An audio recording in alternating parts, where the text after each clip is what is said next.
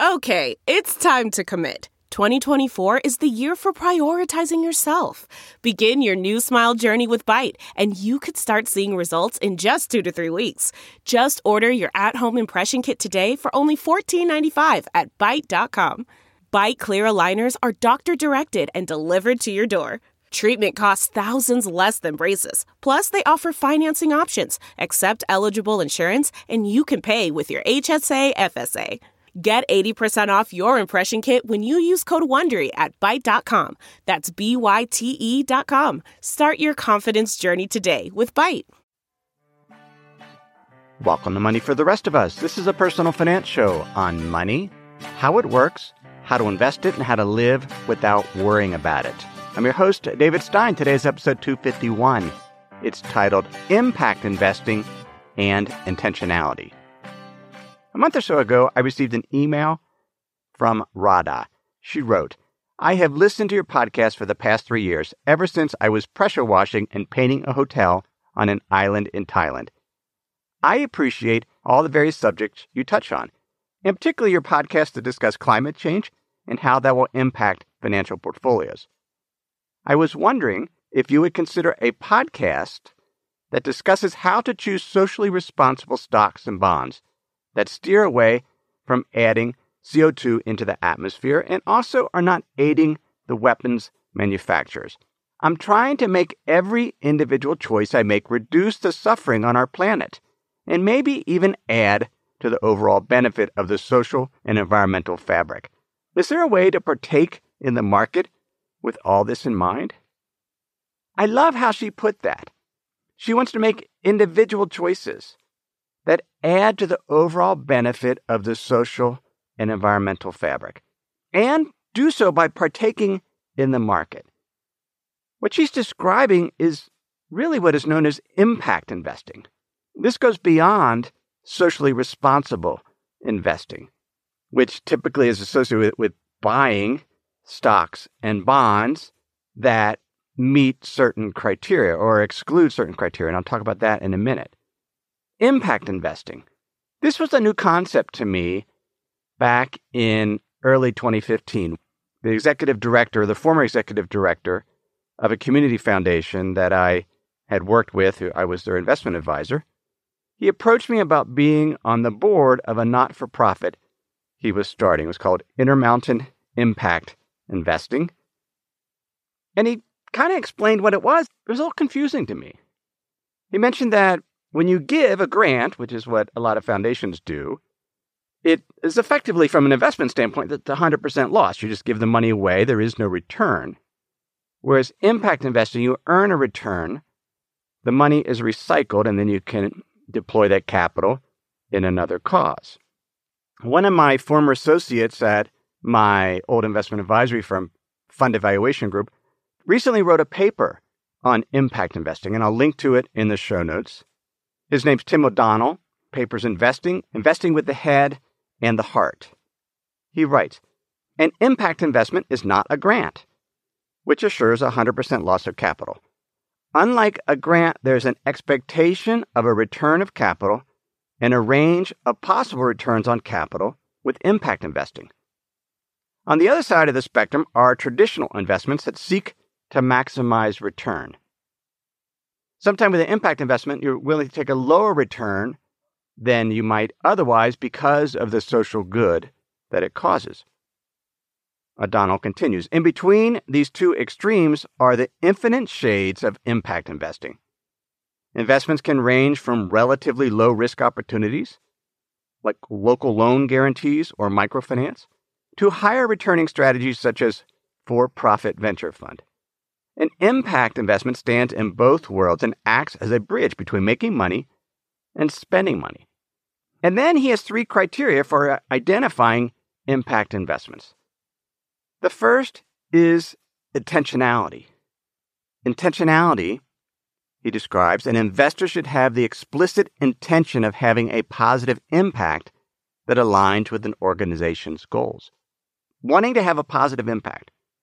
The second criteria is a specific goal of societal improvement. So having an impact that aligns with their goals and wanting to improve society. The third thing is a repayment of the investment plus a return on the investment. That's how this is different from a grant.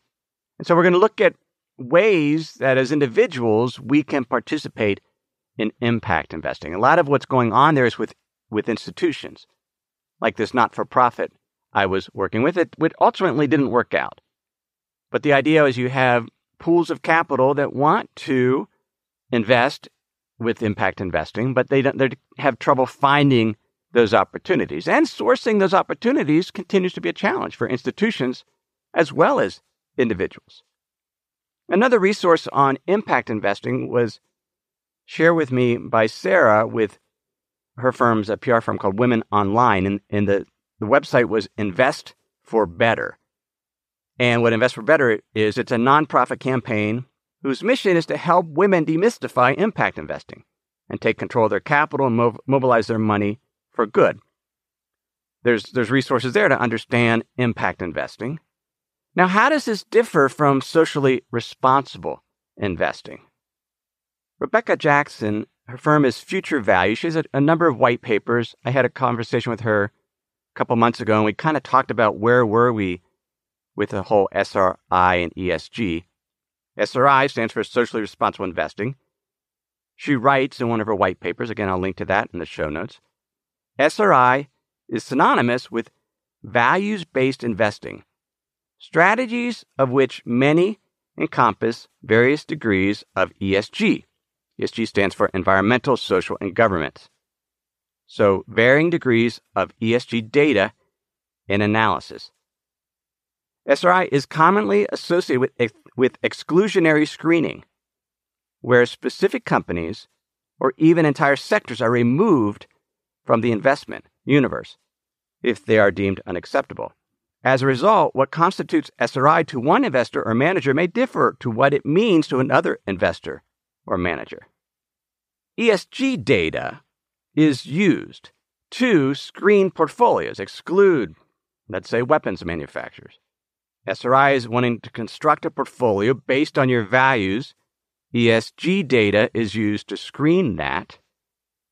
What sets SRI apart is that, generally speaking, it's companies that already have raised capital. In other words, when you buy a stock, if it meets your social screens or doesn't, the money is you're just trading with another investor in what's known as the secondary market. Same with a bond. It's done in the over-the-counter market. You're trading. And for every buyer, there's a seller on an exchange. And so it's not necessarily capital going to the company at all. At one point it did. When they did a public offering, the money went to them. And this is where I struggle with SRI investing, because in some ways it's reputational protection. When I worked with clients that were concerned about socially responsible investing, often it wasn't so much having a positive impact, it was about having a negative impact on the organization's reputation in terms of, would somebody find out that they're investing in a way that their donors might not like? I had one organization, we had a bond manager that was just a small team tucked away in Ohio. Very, very good bond manager, but they happened to be owned by a bank. The board hired the manager, but within a couple months, they decided to fire the manager because they were worried about somebody finding out that this bank, who they believed some of their lending activities they didn't agree with, would find out. And I'm not saying that that's necessarily a bad thing. I mean, if you want to invest with your values, but you have to recognize that's, in my mind, that's different from impact investing, where you have intentionality and you want to have societal good. Owning a stock that you bought from somebody else isn't the same thing. Having said that, there are way more opportunities to invest in a socially responsible way. Thousands of different options, but what I want to focus on today is just exchange-traded funds. Exchange-traded funds are publicly traded securities that track a specific benchmark. In this case, they'll be tracking some type of SRI benchmark. They're very, very inexpensive.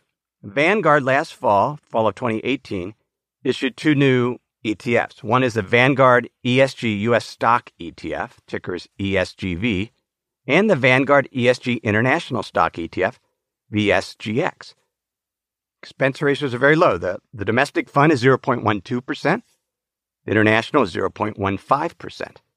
They say in their summary that they screen for certain environmental, social, and corporate governance criteria, specifically exclude stocks of companies in the following industries: adult entertainment, alcohol and tobacco, weapons, fossil fuels, gambling, and nuclear power. So there are options. If you want to invest SRI, there are U.S., non-U.S. ETFs. There's bonds. The iShares ESG US Aggregate Bond ETF. This also came out in the last year.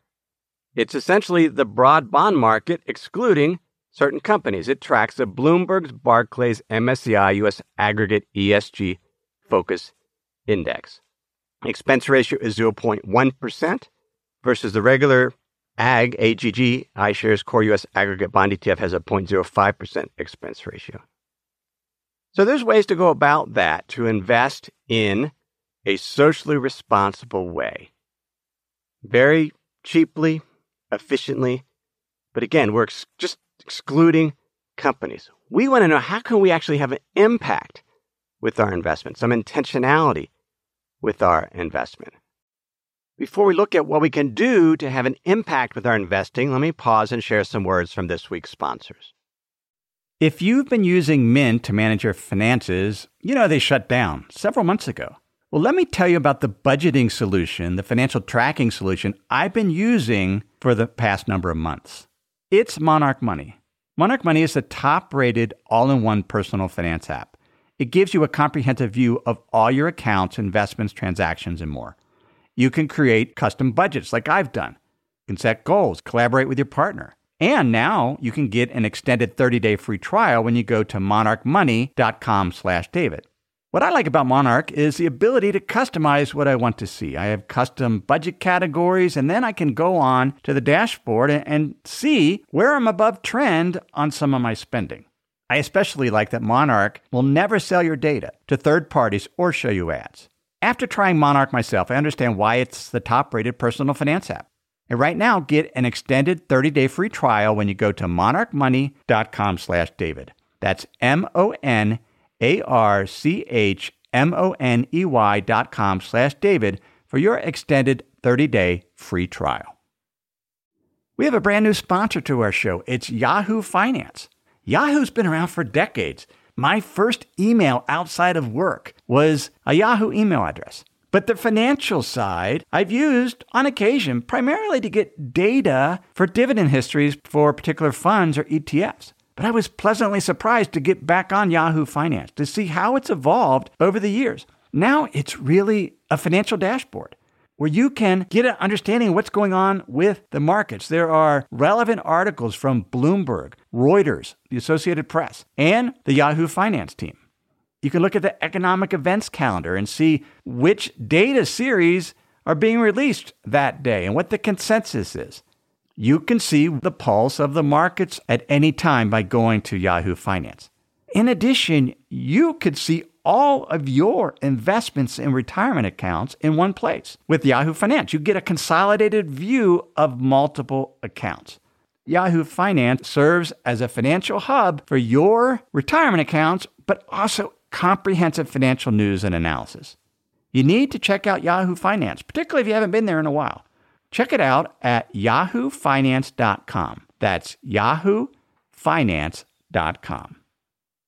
One of my concerns with socially responsible investing that focuses on just excluding certain companies is those controversial stocks potentially could outperform the more sustainable companies, at least in the short term, if consumers don't change their behavior. In terms of they continue to buy those companies' products or use their services. Why? Because if there's less demand from buyers of the stock, the valuations of those companies could be cheaper. They could have a higher dividend yield and ultimately do better.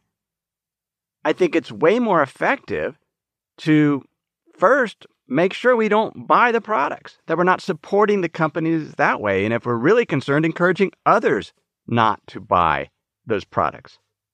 Now, that might seem small, and I thought about this recently. The impact of one individual, if that's multiplied by numerous individuals, it can change company behavior, much more so than not holding their stock in the secondary market. I've been training to go hike Mount St. Helens with my son and daughter-in-law next month. And one of my training hikes was the Manan Butte. This is in southeastern Idaho. I hiked it last Saturday. The Bureau of Land Management, essentially with the initial trail going up the butte, they'd put gravel and they'd put logs to prevent erosion. Right next to the gravel, which I think they only did 3 or 4 years ago, now there's a well-worn dirt path because individual hikers decided they didn't want to walk on gravel, so they walked next to the gravel on the grass. Eventually the grass died. Now it's just dirt. And as you go up this butte, there's a number of switchbacks. Individual hikers decided they wanted to take a shortcut. So they cut through. So now there's all these additional dirt paths going up this butte that weren't there before, and it's contributing to erosion. So our personal decisions, our personal choices, when we talk about impact investing, what we choose to do in terms of the products we buy and the services, it can have an impact. I thought about this recently in regards to climate change. My question is, what could I do? What individually can I do to reduce my carbon footprint? And I looked online and I found a paper. It's by Seth Wynes, W-Y-N-E-S, and Kimberly Nicholas. I'll link to this in the show notes as well. If you're a member of my free Insider's Guide, I'll just email this links to you each week, along with an article or a summary or an essay I do each week on some topic either related to that week's podcast or something else. Some of the best writing I do each week only goes to that list. You can sign up for that at moneyfortherestofus.com. And on that email this week includes this link to this paper, where the authors analyzed 39 peer-reviewed papers, carbon calculators, and government reports, trying to figure out what would have the biggest impact as individuals in terms of our lifestyle decisions. Here's what Wynes said. There are so many factors that affect the climate impact of personal choices, but bringing all these studies side by side gives us confidence we've identified actions that make a big difference. Those of us who want to step forward on climate need to know how our actions can have the greatest possible impact. This research is about helping people make more informed choices. We found there are 4 actions that could result in substantial decreases in an individual's carbon footprint: eating a plant-based diet, avoiding air travel, living car-free, and having smaller families. For example, living car-free saves about 2.4 tons of CO2 equivalent per year, while eating a plant-based diet saves 0.8 tons of CO2 equivalent a year. These actions, therefore, have much greater potential to reduce emissions than commonly promoted strategies, like comprehensive recycling, which is 4 times less effective than a plant-based diet, or changing household light bulbs, which is 8 times less effective. Now, you might not be ready to get rid of your car. I'm not. Or you're not ready to go vegetarian. Or you already had kids. There's no chance to have a smaller family. But we can take small steps. We could eat less meat. We could maybe not travel as much. Maybe not drive as far. Small actions that we can take.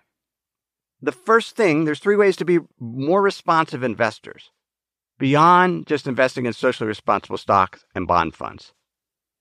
We can make personal choices that are aligned with our values in terms of our consumer decisions.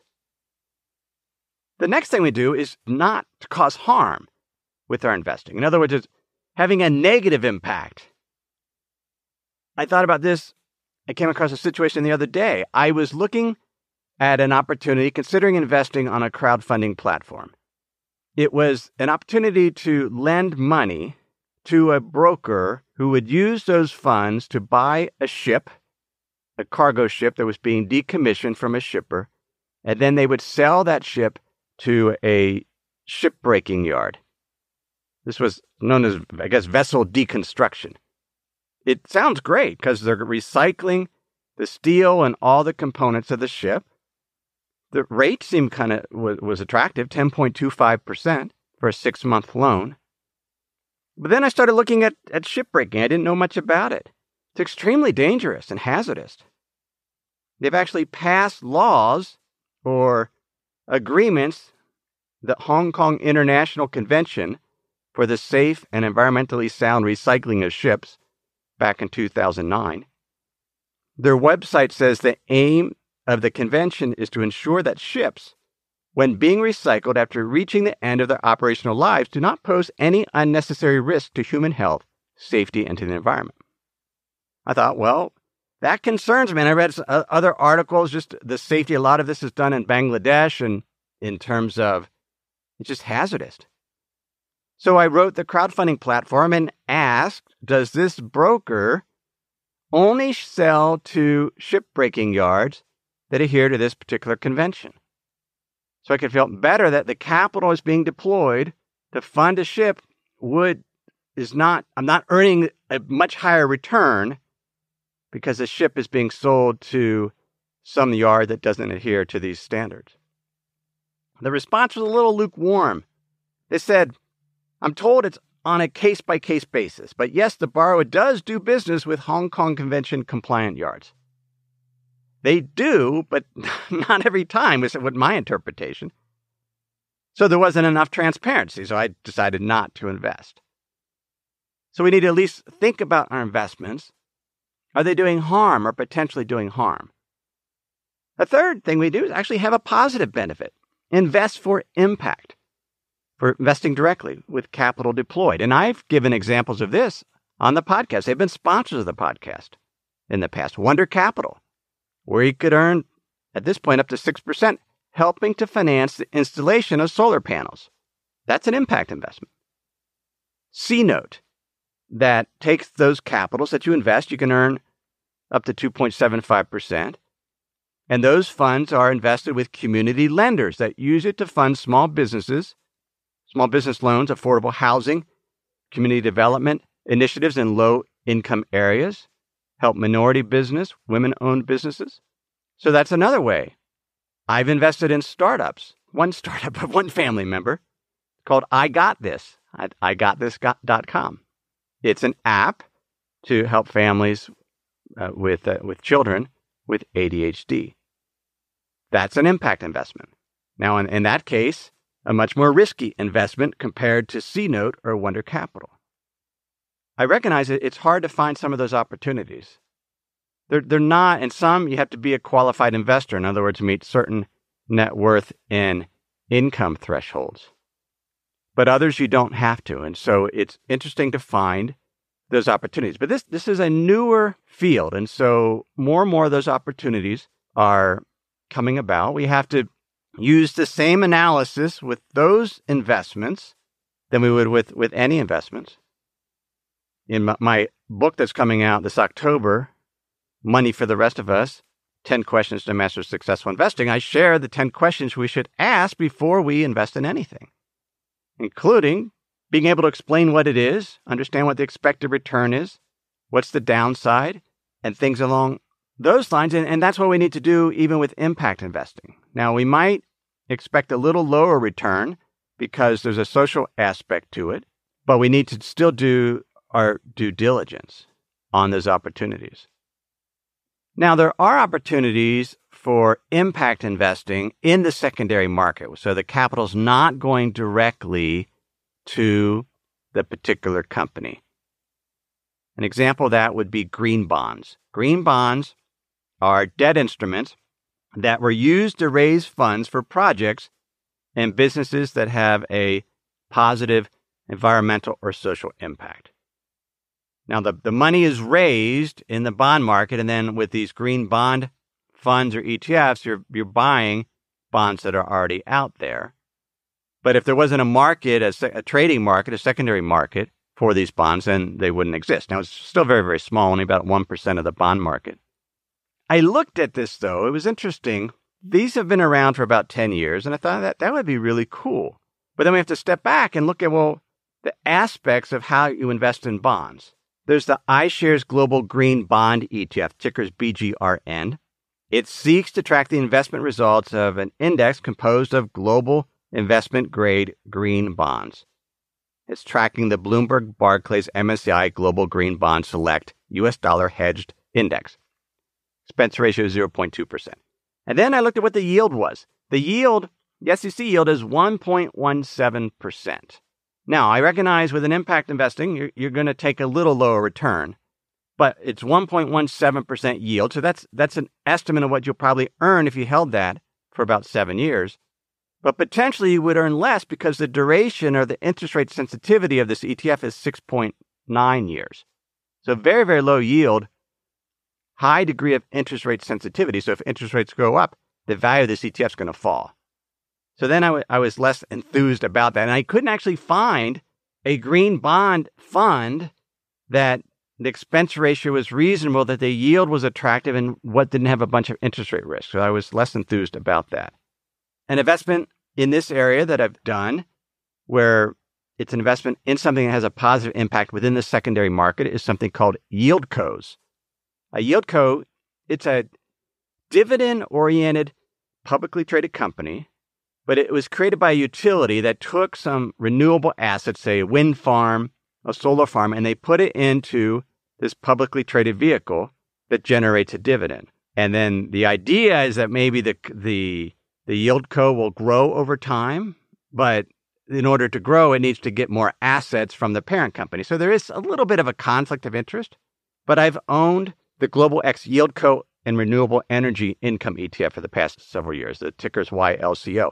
It's concentrated about 34 stocks, but basically 34 stocks that are wind farms, solar farms, things like that. The dividend yield is about 4.3%. Finally, another option is Swell. They describe themselves as an impact investing platform. It is stocks in the secondary market, but they're evaluating thousands of companies and trying to find, they're not just excluding companies, they're trying to find companies that meet certain criteria that are seeking to make the world better. And so they have sort of thematic portfolios: zero waste, renewable energy, green tech, disease eradication, healthy living, clean water. And these portfolios have between 36 and 58 stocks in there. Now, they charge a fee for this at 0.75%, but you can go to their website and look and you can see performance. But here you're paying a manager to select companies that are actually out doing good.